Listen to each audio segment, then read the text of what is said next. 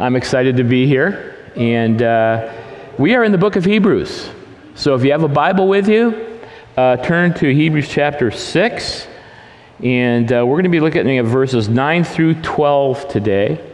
And I suggest, if you can, bring a Bible with you. If not, if you don't have one, we'll supply you with one. We'll give you one. But bring one so you can kind of feel the pages and get used to the Bible. But if not, you've got the verses behind me in the book. And if you want to catch up, maybe you're new or newer and you want to say, hey, what's been going on before this? They are online, and you're welcome to go look at those. So Hebrews chapter 6, verses 9 through 12. And the writer to the Hebrews says, even though we speak like this, dear friends, we are confident of better things in your case, things that accompany salvation. God is not unjust. He will not forget your work and the love you have shown him as you have helped his people and continue to help them. We want each of you to show this same diligence to the very end in order to make your hope sure. We do not want you to become lazy, but to imitate those who through faith and patience inherit what has been promised. Thank you, Father, that before all time, you picked this Sunday for this church to go through this passage. And I don't always know the reasons, well, rarely do I fully know the reasons why that's the case, but you do. And you know how to speak to every person you want to speak to this morning, and in whatever way. And so, Father, our fondest desire, or at least mine is, and I know many people here, if not everyone, is that the wind of the person of the Holy Spirit would blow into our hearts and change us from the people that we came in into more of the kind of people that honor and glorify you. Lord, do this for your glory and for our blessing. We ask in Jesus' name. Amen. Amen. Many of you have probably heard of Charles Colson or Chuck Colson, at least well known from the Watergate era, and he wrote a book called Who Speaks for God? Who Speaks for God? And I'm going to read a little story out of that book. He says, those who grew up in or know much about the 50s might be familiar with the name Mickey Cohen. Mickey Cohen, because he was the most flamboyant criminal of the day. Gangster. Maybe even some of you even remember Cohen becoming a Christian. Okay? At the height of his career, Cohen was persuaded to attend an evangelistic service at which he showed an interest in Christianity. Hearing of this and realizing what a great influence a converted Mickey Cohen could have for Christ, many prominent leaders began visiting him in an effort to convince him to accept Christ. Late one night, after repeatedly being encouraged to open the door of his life on the basis of Revelation 3:20, behold, I stand at the door and knock. If anyone hears my voice and opens the door, I will come in. Cohen did so.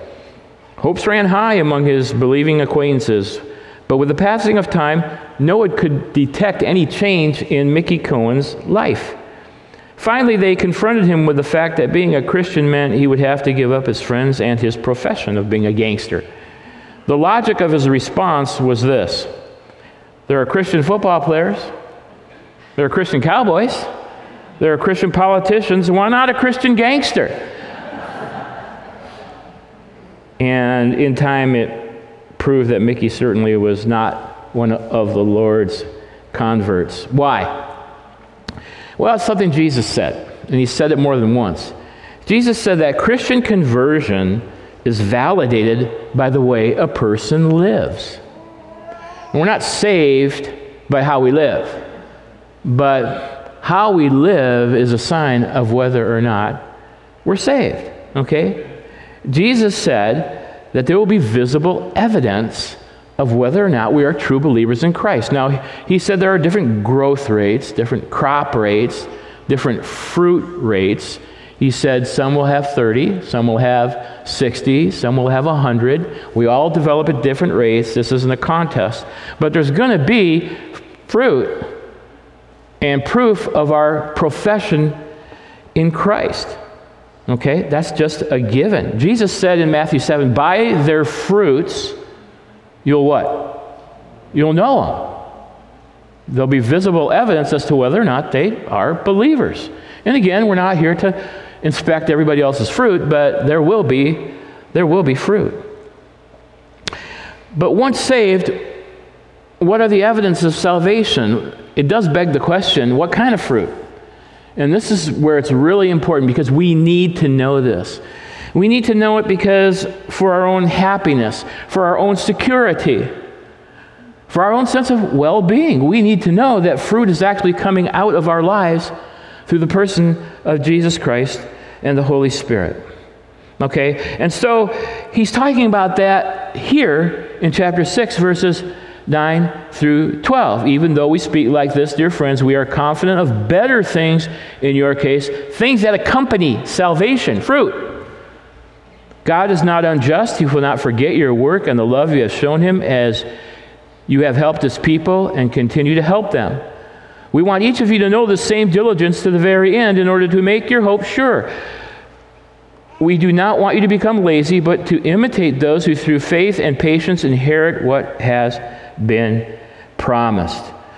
Now, after addressing their lack of spiritual maturity, and he does that in chapter 5, verses 11 through 6, verse 3, and then after examining the possibility that there may be some false believers in that church in Italy who profess to know Christ but have absolutely no crop of fruit in their lives, he shifts the tone. And he goes to these verses that I just read, verses 9 through 12 in chapter 6. And he does it because he wants to encourage them. And he wants to give them confidence that the majority of that church were indeed bearing fruit unto spiritual maturity. Okay? And he says, I got good news for you guys. You have authentic fruit in your lives. Okay? And he probably did that because, along with probably most churches, there are some sensitive souls that might be discouraged by being rebuked by the writer to the Hebrews. And so he goes from warning to encouraging, from false confidence to full assurance. Let me give you an illustration or a scenario that I think, at least for me, this works. It's about a football game. So the football team does poorly in the first half of the game, and they're getting beat up really bad. They come into the locker room, and the coach chews them out, and he says, you guys are playing as if this is the first time you've ever played the game of football. Jones, you missed a key block that allowed them to sack our quarterback. Smith, you didn't see the receiver that was wide open in the end zone, and we could have had an easy touchdown there. And Johnson, you weren't paying attention to the signals and jumped offside, costing us a penalty that we couldn't afford. But then after a few minutes, the coach changes his tone. And he says to his team, I know you guys can do better. I know you can. I've seen you do better. I've seen you play well. And I know that you've got it in you to go out there in the second half and control the ball. You can win this game. Let's go do it. Now our text here reminds me of that kind of pep talk. He's beating them up enough tough talk. Now let's encourage them so we can properly motivate them to really do what they're capable of doing. Well, the title of the message this morning is The Signs of Salvation. The Signs of Salvation. And there are 3 signs of salvation that the writer to the Hebrews gives this little church in Italy to tell them, you're doing good. For the most part, there's some fruit coming into your lives, and I want to encourage you about it. So this is your feel-good sermon after about 3 or 4 weeks of getting some tough talk by the writer to the Hebrews. It's been pretty tough. Okay, it's out of love, but it's been pretty tough. The writer has been pretty stern. Okay, so this is our feel-good passage. Now, before I get to these 3 signs of salvation, I want to give you a couple of preliminary thoughts that I think are important. They're applications right on the front end of the message. It's just how it flowed out for me. So, number 1, I just think it's important for us to note how he dealt with these people. How do you deal with people in a church?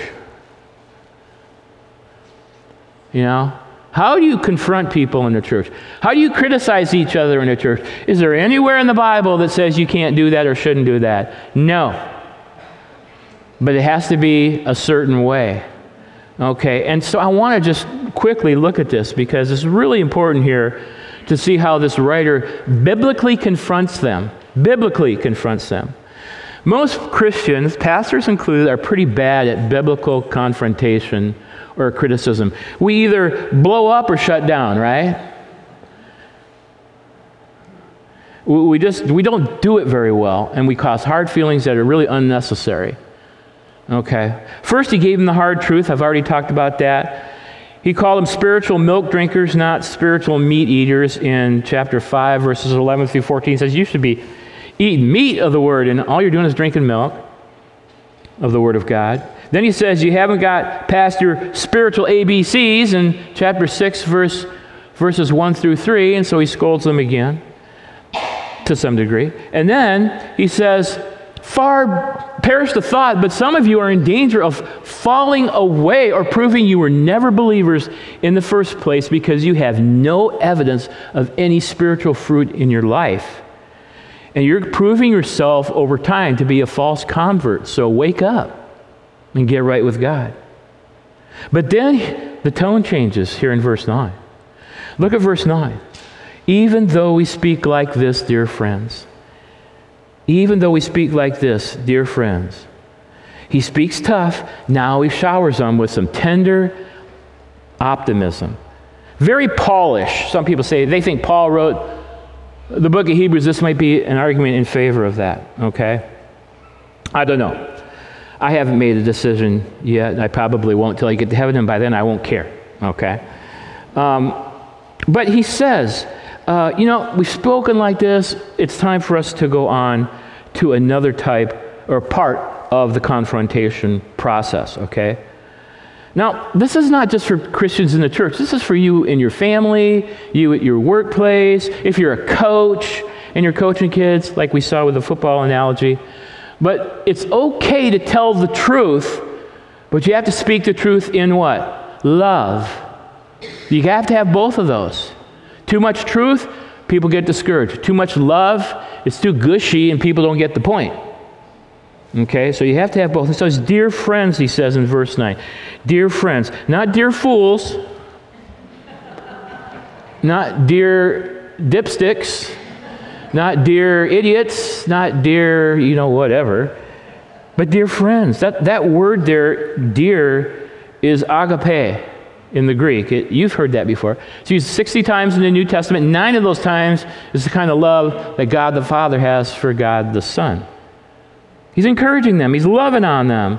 They're beloved. The German poet Wolfgang, and Debbie looked this up for me. It looks like Goethe, but it's Goethe, if you know German. He said, correction does much, encouragement does more. Pretty close to a Bible verse. It says, dear friends, we are confident, we're convinced of better things in your case. He says in verse 9, you're not the immature ones. You're not those falling away out of unbelief due to trials and temptations. Not you. I see fruit in you. He's catching them at being good. He knows that fruit gives certainty of genuine salvation, not condemnation. And then he says in verse 9, we're confident of better things in your case, things that accompany salvation. Did you notice the word things is mentioned twice? You say, wow, that's pretty profound. What are you talking about? I'm talking about specificity. When we confront people, we need to be specific. Not just with the negative, but with the positive. I've had probably 1, 2, or 10,000 people come up to me after a sermon. That was a very nice sermon, Pastor Mitch.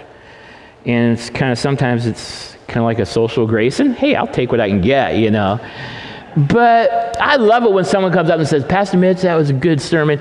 And when you covered this and that in verse 7, it really spoke to me. Now that's how you tell a pastor he has had a good sermon. I want you to practice that after the service today, okay? But he says things, point them out. Good things, okay? I call it the Oreo cookie method. And I told Debbie, I want to stop at the Cedar Home store and get a pack of Oreos on the way to service and use it for a visual. And she said, they'll never listen to another word you say. They'll be thinking about the Oreo cookies the rest of the service. So I won't do that. But good biblical confrontation is like an Oreo cookie. You got the dark part, right? And then you got the white, squishy, sweet part. And then you got the dark part again. But you mush it all together and it tastes really good. That's how you do it. Too much dark? No. Too much mushy? No.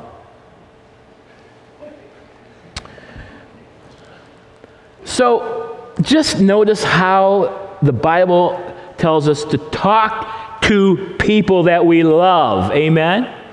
Come on now. That's how we handle one another in the church. And then second thing here that I think is really, really neat, and I just think I'll just do this, I'll just read this because it works better. Even though we speak like this, dear friends, we are confident or convinced of better things in your case. Things that accompany salvation. Things, specific things. Verse 10, God is not unjust. He will not forget your work.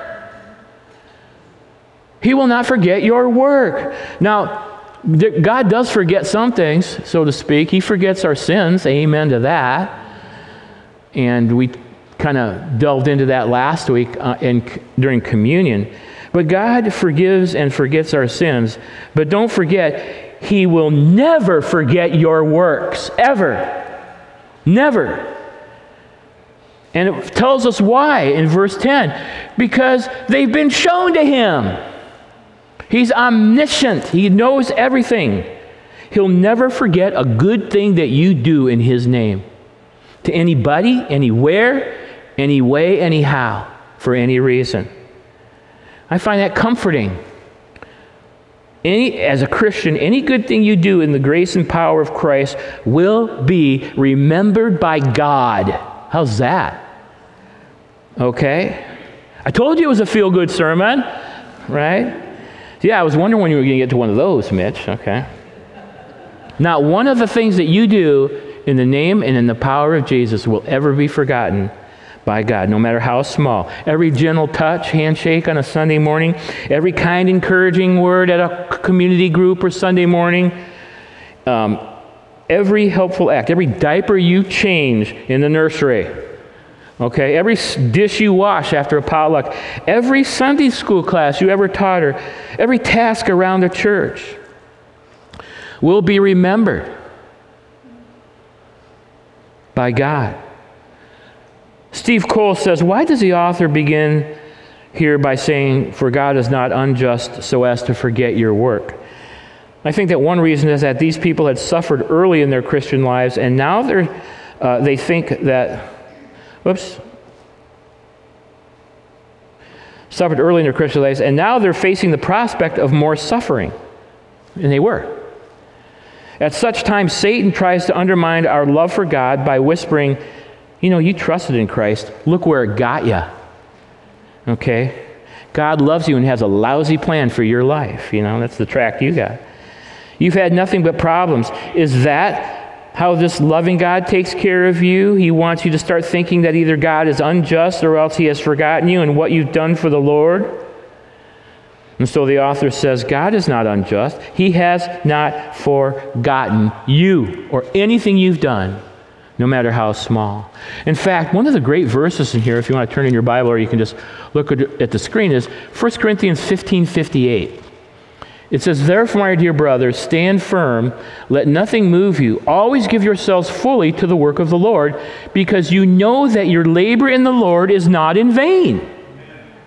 Don't forget that. Okay? Don't forget that. Okay, let's get into the meat of the text here. Signs of salvation. There are 3 this morning.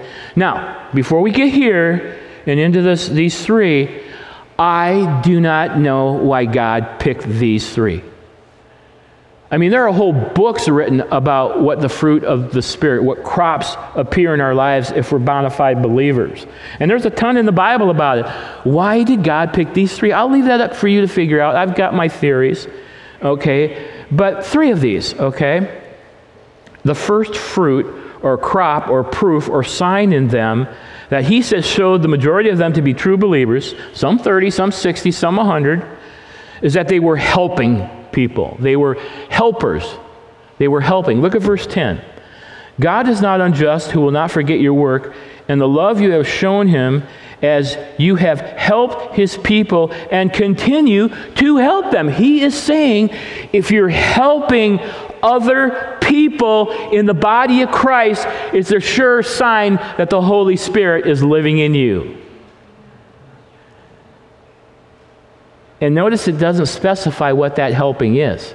So those of us that could only help a little, maybe a kind word on a Sunday morning or something more, it's a sign of the fruit of the Spirit, of being a true believer. The word help there is the total opposite of self-centeredness and selfishness that characterizes the believer. And I'm going to give you a dictionary definition, which I want to do. The dictionary is a great Bible tool. Help is the attitude of serving. It means here, in this context, serving our fellow Christian. The word help means to relieve or give aid or assistance to comfort or ease or support or give guidance to. It's one of the surest signs of salvation. You may ask, well, I don't have that kind of heart, or I want more of that kind of heart. You may not hear this too often, but I'll tell you how to get a servant's heart. Okay, the way to get a servant's heart is by truly understanding Christ's love for you. If you want to help in a church, I mean from the top on down, and I don't like to refer to it that way, let's say from A to Z, okay? If you want to help without burning out, because some of you sitting here have experienced burnout in church, the way to do that is to be so filled with an understanding of Christ's love for you that it just outpours to other people. We're not grinding it out, and we're not applying elbow grease, and it's coming out of the overflow. Amen? That's how we help and help and help through a lifetime without burning out. Anyway, that's just a side piece of advice there. Well, what form does help come in? What kind referred to in verse 10 here? I've got several forms that help comes in, but it all comes under one umbrella, and I want you to look back in verse 10 and see the umbrella. God is not unjust. He will not forget your what, everybody? Your work. So helping is working. It is working. Okay, well, what kind of work? Well, words. Our helping others can come through words. Words may be one of the most powerful ways that we can help people. Deb and I have been doing something here in recent years that has absolutely transformed our view on Sunday mornings. Whether it's Friday, Saturday, or just Saturday or Friday and Saturday, we've begun to pray for divine appointments. And I got to be honest, I never did that for years and years and years. And we've been praying, I'm going to give you a fake prayer here. We've been praying, or just something like what we do. Thank you. A sample, that's the word I was looking for. Father God, Sunday we're going to church, and I pray, Lord, for Deb and I, would you take us to the person that needs something, that you've given us a divine appointment to move us towards. Help us to go down. Help us just not to be friendly to the people we're always friends with. Help us not to gravitate to the people we like to talk to. Move us divinely into somebody's space, and help us just to shut up and listen and be a blessing to them when the words are... You get where I'm going from here? You plan ahead of time. And I want to tell you guys, as serious as a heart attack, we have had some of the most incredible encounters on Sunday morning. People come, everybody's fighting a battle we don't know nothing about. And we come in, and I've tried to look away from the people I really like. They're probably getting the wrong idea. And God, where are you taking me? And he'll take me to person A or person B. And they carried something in, and they begin to talk about it, and tears flow, and prayers are made. And not every Sunday, but more often than not. That's how we help, with our words. Okay? Don't just come to get fed, please. I mean, it's good if you get fed at the church you go to, but come with a mission. With a mission. Okay? And then, not just words, but prayers. I mean, it knocks my socks off when somebody says they're praying for me. And that's not one of those, I'm praying for you, and then we never really do. But you know they're praying for you. And another way that we help is actions, putting our faith into practice for other Christians, large and small. Some of you have gotten your PhD in actions. I'd love to watch you in action doing that. And then another way to help is financial gifts. Do you know what a $25 gas card can do to someone's life? They don't have 2 nickels to rub together right now. And you pony up a $25 gas card or a restaurant card. And if you want to practice that, Deb and I'll give you our phone number and address, and you can... No, seriously. And it doesn't have to be a ton of money, but just knowing they can fill their tank up for a day or two. Can't we all afford $25? Well, I don't know, my budget's pretty tight. Don't worry, God will level the playing field. It'll be okay. And then serving others with what? Your spiritual gifts. If you're a Christian, you have spiritual gifts. Don't hold on to that. Okay? Don't hold on to that. Go back to the football analogy. Coach says, all right, you guys are ready to play now. I've encouraged you. Now let's go out in the field and play. And team lines up on the sidelines as the coach says, by the way, you guys stay here. Me and the coaches are going to go out and play the game for you. And you go, that doesn't make sense. But that's the way a lot of churches operate. You're the ones that should do the ministry for the most part. You have a gift. God wants you to use that gift. That's how we help people. Okay? And I want you to notice one other thing before we go on to our second of 3 here. I don't know if it helps you, but it helps me to review. What are the signs of salvation? Number 1, it's helping other people in the body of Christ. Being proactive. Not coming in and sitting and soaking it in and then leaving, but expending that out to the rest of the people in the church, because you'll be a blessing to them. And they were doing that. And he says, congratulations, spiritual fruit's going on in your life. You say, well, I don't preach. Don't teach. Well, count your blessings, okay? You have something that's better than what I do, or at least as good. Because God gave it to you. Discover it, and then use it if you haven't already. But I want you to notice something here, okay? In this verse here, in verse 10. God is not unjust. He will not forget your work. And the love you have shown who? Him. God. As you have helped His people. Who are you helping when we're helping each other? Who are we really helping? This is not a trick question. Who are we helping? We're helping God.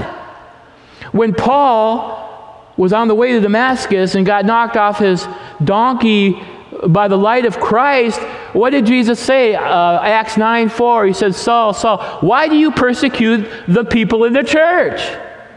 Did He say that? No, He said, why do you persecute me? He identifies the church with Himself. So when you help me, or I help you, or we help each other, whether it's in words, prayers, actions, gifts, our spiritual gifts, we're helping Jesus. Doesn't that change the perspective a little bit? And how about that chapter in Matthew chapter 25, or that passage in Matthew 25 at the great white throne judgment where the sheep are separated from the goats? I got to go there. This is really, really good. Matthew 25. I believe I put that on the screen, did I not? Okay. Matthew 25. And we can't read the whole passage time-wise, but I'm reading some of it. I'm not going to read the bad part, but I'm going to read the good part, because I'm not really into the bad and good part in this sermon. Okay, and not that I would never preach that if I wasn't going to the book of Matthew, but when the Son of Man comes in His glory, verse 31, and all the angels with Him, He will sit on His throne in heavenly glory. Wow. Come on, do it now, Lord. I'm ready. I don't know about you guys. And all the nations will be gathered before Him, and He will separate the people one from another as a shepherd separates the sheep from the goats. And He will put the sheep on his right and the goats on his left. And then the king will say to those on his right, "Come, you who are blessed by my Father, take your inheritance, the kingdom prepared for you since the creation of the world, because you prayed a prayer at the end of the service." No, it doesn't say that. Well, although a person can get saved that way. "For I was hungry and you gave me something to eat, and I was thirsty and you gave me something to drink, and I was a stranger and you invited me in, and I needed clothes and you clothed me, and I was sick and you looked after me, and I was in prison and you came to visit me." And then the righteous will answer him, "Lord, when did we see you hungry and feed you, or thirsty and give you to drink, something to drink? And when did we see you a stranger and invite you in, and needed clothes and clothe you? And when did we see you sick or in prison and go to visit you?" And the king will reply, "I tell you the truth, whatever you did for one of the least of these brothers of mine, you did for me." And so that ought to up your game a little bit. When I go to church on Sunday morning, when I go to community group, when I do something else in the context of this church, I'm ministering to Jesus. Pretty neat. If I do say so myself, the scriptures are kind of cool. I mean, it kind of rejuvenates you when you think about, gee, I'm serving Jesus. You know, when Nate said sample, that was just one word. Very impolite, I might say, Nate, to do that. Not really. I was searching for the word. I couldn't figure out the word in my brain. And he said sample. And that was the word, basically. He just ministered to Jesus. I'm not Jesus, but through Christ, he ministered to me. Is that okay to say? Yeah. Don't say, "Man, you've got one of them prosperity teachers. He's calling us all Jesus." That's not what I mean. But just little stuff like that. It's for Jesus. Okay, so don't think you can't do that. That's a sign of salvation. You're helping each other. Okay? So be active. And then the second sign of salvation here is being diligent. Being diligent. Okay? Look at verse 10 and 11 here, back in Hebrews chapter 6, 10 and 11. "God is not unjust. He will not forget your work and the love you have shown him as you have helped his people and continue to help them." I'm going to read that again. "God is not unjust. He will not forget your work and the love you have shown him as you have helped his people and continue to help them. We want each of you to show this same diligence to the very end." Okay, what's diligence? It's the idea of persevering in good. Perseverance. Perseverance in Christ. It's one of the, and in this context, it's in the context of helping and ministering to each other, but it's still perseverance. If it's not one, the one, it's one of the top signs of salvation. It permeates the book of Hebrews. Are you diligent? You're going to finish out. Are you going to do that? And really, if you look at verse 10 and you see the word "and" there, that little word "and" in verse 10, he says, I guess I'll need to start at the first part of the whole verse. "God is not unjust. He will not forget your work in the love you have shown him as you have helped his people, and continue to help them." Continuing. That's a fruit of the Spirit. That's proof positive that we're believers. You say, "What are you talking about?" I'm saying if we persevere to the very end, it's proof positive that we are saved. You say, "Well, do I get saved by persevering?" No. But if you are saved, you will persevere. And in this context, helping and ministering. Okay? The writer is encouraging them. And you should be encouraged too if you're persevering in your walk with God. And it says in verse 11, do it to the very end.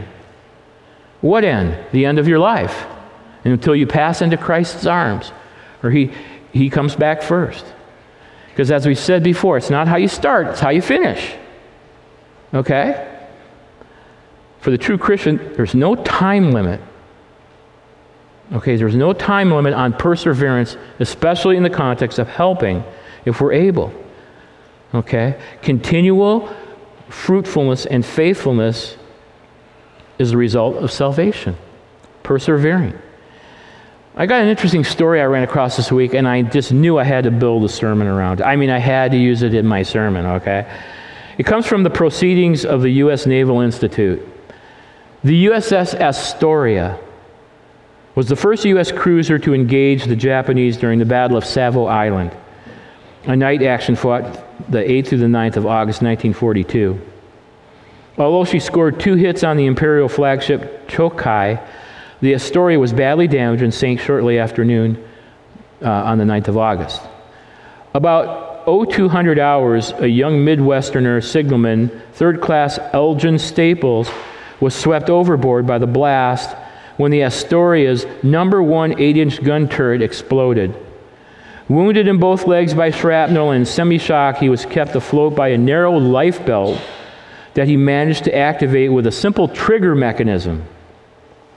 At around 0600 hours, Staples was rescued by a passing destroyer and returned to the Astoria, whose captain was attempting to save the cruiser by beaching her. The effort failed, and Staples, still wearing the same life belt, found himself back in the water. It was lunchtime. Picked up again, this time by the USS President Jackson, he was one of 500 survivors of the battle who were evacuated to Noumea. I'm guessing that's how you say it. On board the transport, Staples, for the first time, closely examined the life belt that had served him so well. It had been manufactured by the Firestone Tire and Rubber Company of Akron, Ohio, and bore a registration number. After that, he was given home leave, and Staples told the story and asked his mother, who worked for Firestone, about the purpose of the number on the belt, and she replied that the company insisted on personal responsibility for the war effort, and that the number was unique and assigned to only one inspector. Staples remembered everything about the life belt and quoted the number. It was his mother's personal code.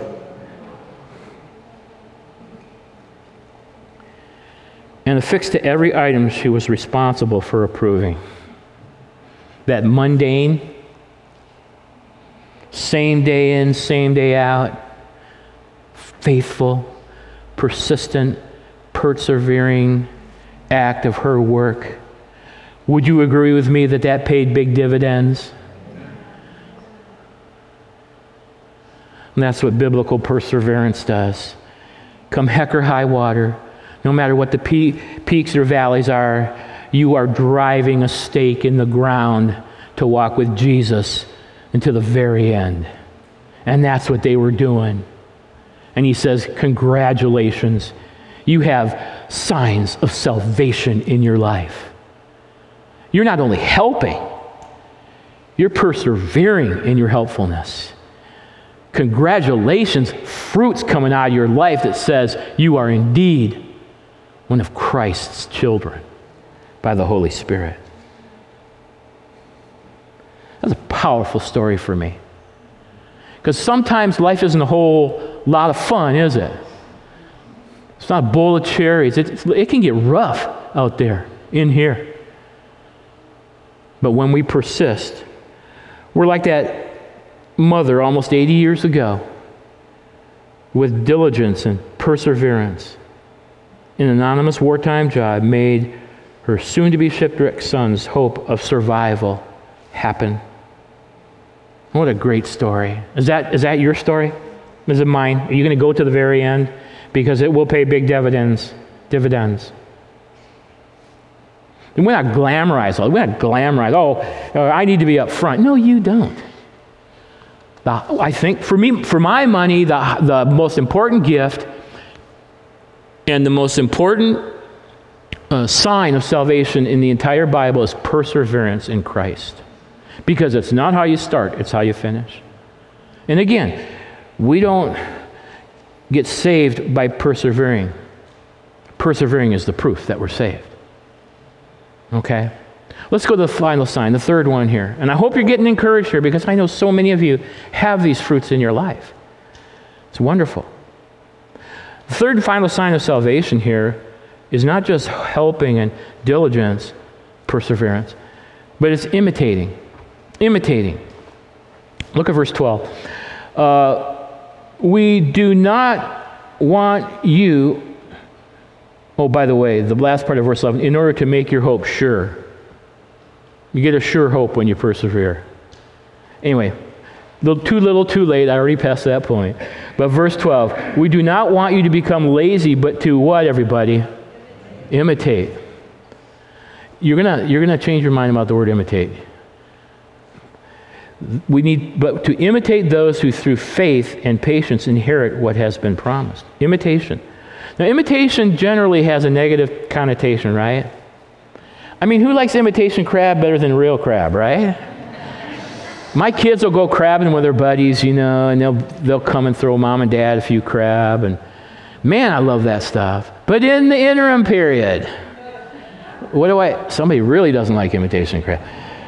Deb, hey, grab some of that imitation. I mean, it's okay. It's enough to get you through till the next crabs come to your doorstep on the generous hands of your sons. But it's not bad, but it's not the real thing. So generally, we have kind of a negative idea of what imitation is. But here, it's a really great idea, and it's a sign of salvation, one that you may not have ever thought of. Okay. Because it's not fakey, and it's not being a copycat. What it means here is, we do not want you to become lazy, but to imitate those who through faith and patience inherit what is promised. Imitation carries the meaning of, with God's enablement now, not our own flesh, but with God's enablement, wanting and trying to pattern our lives after others who are godly people. Do you ever find yourself saying that to somebody? Man, they're such a saint. You ever say that? Maybe it's about your mom or your dad or your wife or your husband, somebody, or somebody that's new in the church and they were just that example. There are people here, dead and alive, I say that about. And other, people like that. But that's what it means. And you say, well, why would that be a fruit of the Spirit? Would you ever hear people in the world say that? You ever hear someone at work who's an unashamedly a non-believer go, I wish I was more like Billy Graham. That was supposed to be funny. Of course you don't hear that. It's not funny. It's not, no, you never hear that. You only hear that from who? Christians. And he's saying if you want to be like people that are farther along like you, it's a sure sign that you're one of them. I mean, Jesus said, imitate me. I'm not going to go, you can flash them up there. I don't have time to read them, but John 13:15. Paul said it, Philippians 4:9. Whatever you've seen and heard or watched me do likewise. Can you imagine saying that to somebody else? That's, you've got to be walking with the Lord in par excellence to say that. But who does it say be imitators of? Well, Scripture says Jesus and Paul. And then here, the context is Abraham, but we're not spilling into the 13th verse till next week. And then up in chapter 11, too. But it can mean any faithful or patient, because that's the qualities, faith and patience, it gives us right there in verse 12. Anybody that's a Christian that you admire their faithfulness or their faith and their patience. Okay? And you go, man, I want to imitate them through the power of the Holy Spirit. Okay? That's a fruit of the Spirit. One of the most patient people that I know is the person I live with. God attracts opposites. You know that, right? My wife has, I don't think it's right that she has so much patience, but I guess it's good that she does because she's got to live with moi. So it's good that God gave her patience like that. But you know what happens when we stop doing that? In verse 12, what happens when you stop imitating godly or wanting to be like godly people? Look at verse 12. What happens? We become what? Lazy. You say, well, at least I'm not a Christian. Yeah, but do you want to be a lazy one? I mean, that's better, but it's not where we ought to be. So pick out that person or people. And if you have been, then you can be sure that the Holy Spirit's working in your life. Now, I told you guys this was a feel-good sermon today. Next week I'll club you over the head with no, I won't do that.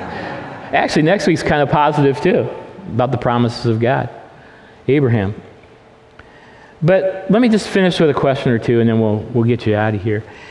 Are any of the things that accompany salvation showing up in your lives? Are you helping? Well, I don't have any spiritual gifts. Then you just called God a liar. 1 Corinthians 12:1. We all people in the body of Christ have spiritual gifts.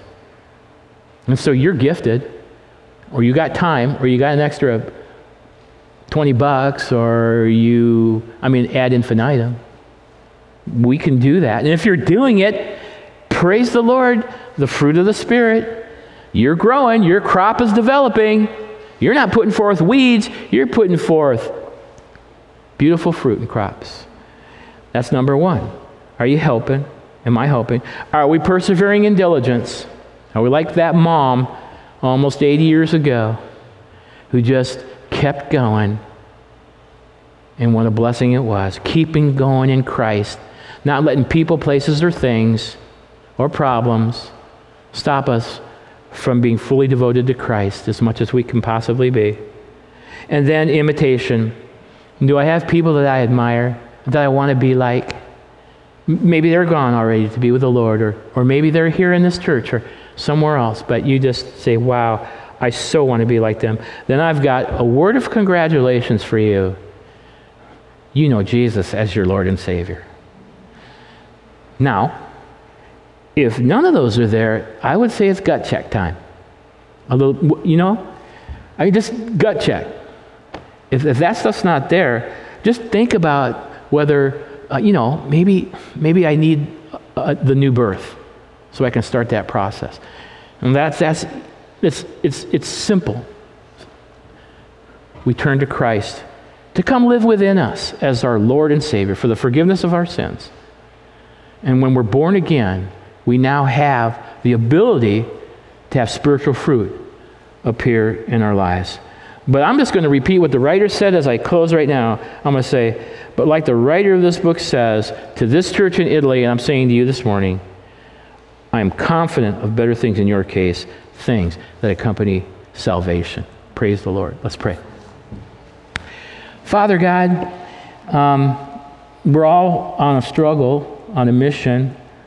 Some of us are 30, some of us are 60, some of us are 100 in terms of fruit, but thank you, Lord God, for these wonderful saints that have the fruit of the Spirit, the crops of spiritual Christian reality coming out of their lives.